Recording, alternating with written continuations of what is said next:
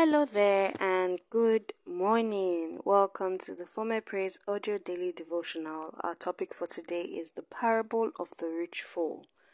Our memory verse is Luke chapter 12 verse 15.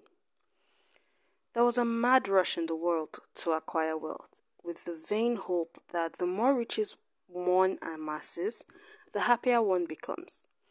It is good, that while material wealth can bring a measure of comfort, it cannot guarantee you fulfillment nor buy you eternity. In the parable of the rich fool, we see the disposition of the wealthy towards their wealth. They party and plan to acquire more wealth. The rich fool, a wealthy farmer, had a bumper year and was left with a surplus grain. He decided to build larger facilities to store his excess so that he would retire on it. The same way greedy politicians seek higher political positions so that they can amass wealth for their generations yet unborn. See Luke chapter 12 verse 13 to 21. For the wealthy farmer and the astute businessman, there was nothing wrong with a massive harvest or profit.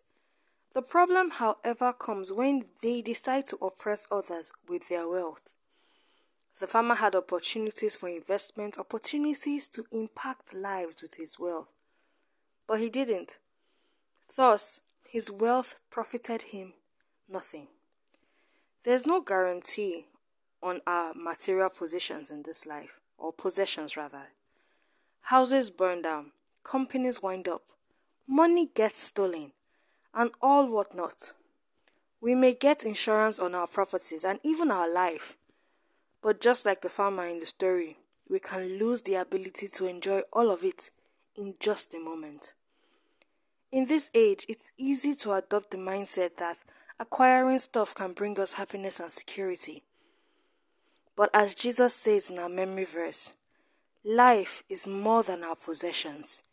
Instead of constantly focusing on what we do and what we do not have, we need to be preparing ourselves to stand faithfully before Jesus at the end of our lives. Because at that moment, it won't matter how much was in our bank account. Beloved, while it's prudent to think about your future, you must also prepare for eternity. It shall profit you nothing to gain the whole world and lose your soul. For God did not intend our blessings to stop with us. He means for them to flow through us. See 2 Corinthians chapter 9 verse 11. As you acquire wealth, do not forget to honor God with your life and the substances He has blessed you with.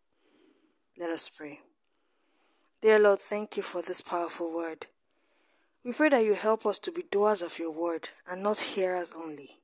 In Jesus' name. Help us to be living portals of your blessing here on earth. May we not be wealthy on earth but poor in heaven. We pray for the grace to honor you each day with our life and substances. Father, we ask that you bless the work of our hands and increase the fruits of our labor. In Jesus Christ's name, amen and amen. Thank you so much for listening today. Do not forget to share this message. Follow us on Instagram and Facebook at For My Praise Official, and you can check out our website at formypraiseonline.com for more inspired materials. My name is Gracia Sadie, and until I come your way, remain blessed. God bless you.